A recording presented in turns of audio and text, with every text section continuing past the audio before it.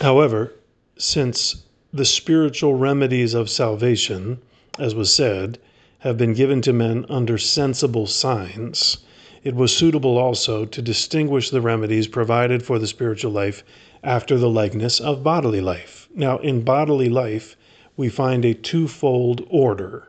For some propagate and order the bodily life in others, and some are propagated and ordered in the bodily life. Now, in bodily and natural life, three things are necessary of themselves, and a fourth incidentally.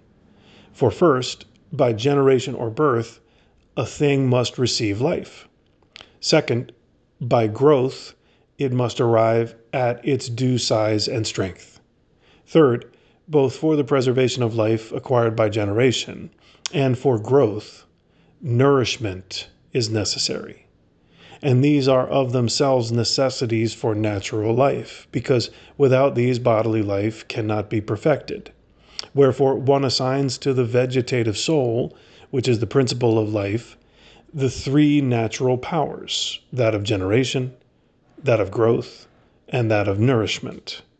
But since there can be an impediment to natural life from which the living thing grows weak, a fourth thing is incidentally necessary. This is the healing of the sick living thing. Thus then, in the spiritual life also, the first thing is spiritual generation by baptism. The second is spiritual growth leading to perfect strength by the sacrament of confirmation. The third is spiritual nourishment by the sacrament of the Eucharist. A fourth remains, which is the spiritual healing. It takes place either in the soul alone through the sacrament of penance, or from the soul flows to the body when this is timely through extreme unction.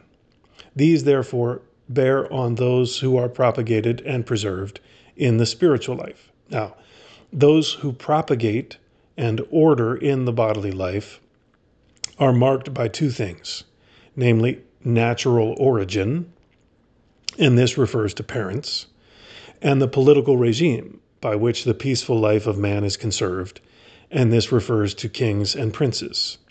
It is then also like this in the spiritual life, for some propagate and conserve the spiritual life in a spiritual ministry duly, and this belongs to the sacrament of orders, and some belong to the bodily and spiritual life simultaneously, which takes place in the sacrament of matrimony, where a man and woman come together to beget offspring and to rear them in divine worship.